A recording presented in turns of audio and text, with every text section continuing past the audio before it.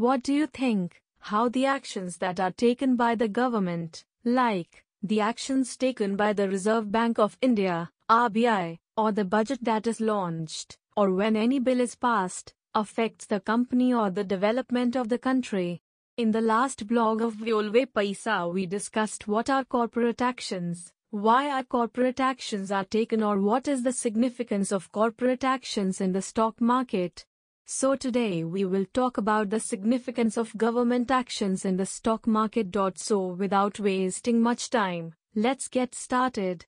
We have heard that if the country is in the hands of a bad government, then the growth of the economy declines, or rather shatters. Country's development slows down. So what do you think? What really we mean by no development? The question here arises is that, what are the factors on which the growth of the country depends? Obviously company.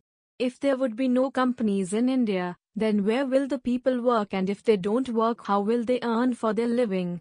So if someone says India's growth is not increasing, that means the growth of the companies and businesses in India are not increasing. If you recall, in the first blog of Vyolve Paisa we discussed why investment.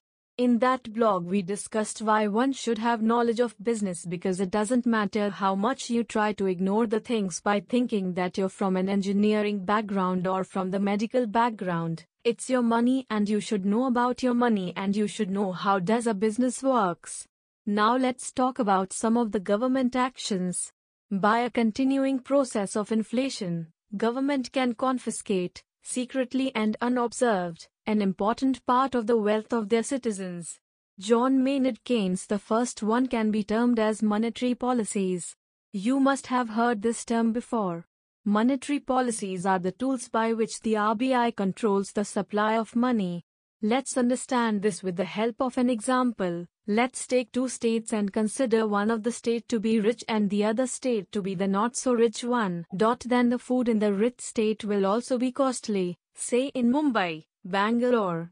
And at not so rich states, the food and living will be comparatively cheap. So why did this happen? The same country, India, but why the cost is different? Because people living in Mumbai or Bangalore are having more money as compared to the other not so rich states, and more money leads to inflation. So monetary policy states that how the RBI puts up a streamline between different rates in order to fight inflation while ensuring that country's development is not affected. Now inflation is something we hear a lot about. The supply of money is controlled by using interest rates. Now, what is interest rate? Many a times banks require money or funds and they borrow the money from the RBI, and when it is being borrowed, then the interest rate is charged. The rate at which the RBI lends money to the banks is called repo rate. Now, say the repo rate is quite high, i.e. if RBI charges more interest rates from the banks, then the bank would run short of money and eventually the growth of the company would hamper, which will also lead to slower economic growth. Now next rate is when RBI borrows money from the banks. The rate at which the RBI borrows loans from the banks is called reverse repo rate. Now when this rate is high, then whom will the bank prioritize for giving the loan? To the business, the company, or the RBI? Well, it's obvious that the RBI will never fail in returning back the money, but you cannot predict the same about a company. So the rates of interest are controlled in such a way that any of the rates would not be much high. Otherwise, the bank would say that they would only keep their money aside for RBI. And if the banks would not help the companies in providing funds, then this will turn out as a trouble for the growing companies. And by managing the repo rate and reverse repo rate, the RBI decides the rates, which controls the inflation. Inflation simply means the rise in the prices of goods and services.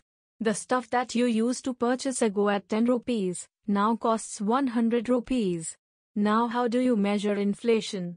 Say a student qualified a particular exam or not. How do you identify that?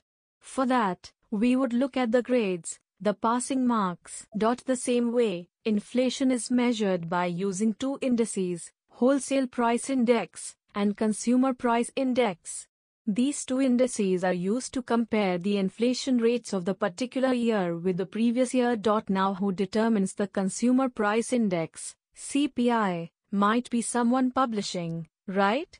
So CPI is published by Ministry of Statistics and Program Implementation of India, MOSPI. MOSPI presents a chart around the second week of every month, which reports how the CPI inflation is working. Next comes industrial production, which shows how an industry performs, which also has its own index, and this index is called Index of Industrial Production, IIP. EAP indicates how the industrial sector is performing. EAP in COVID-19 is certainly less, probably the lowest in last 10 to 20 years. Now, who publishes EAP? Well, EAP is also published by MOSPI. Now, budget. We already discussed what a budget is. Say a budget is launched and the government brought some packages for the traveling sector, then the travel agency will perform much better. So the people related with the transportation industry, or the people who invested in the traveling sector, will get much profits. Next one is corporate earning announcement, CEA, which happens 4 times a year. You might not have heard of CEA, but might have heard of quarter result, that a particular company has released quarter result. This shows how the company is actually performing.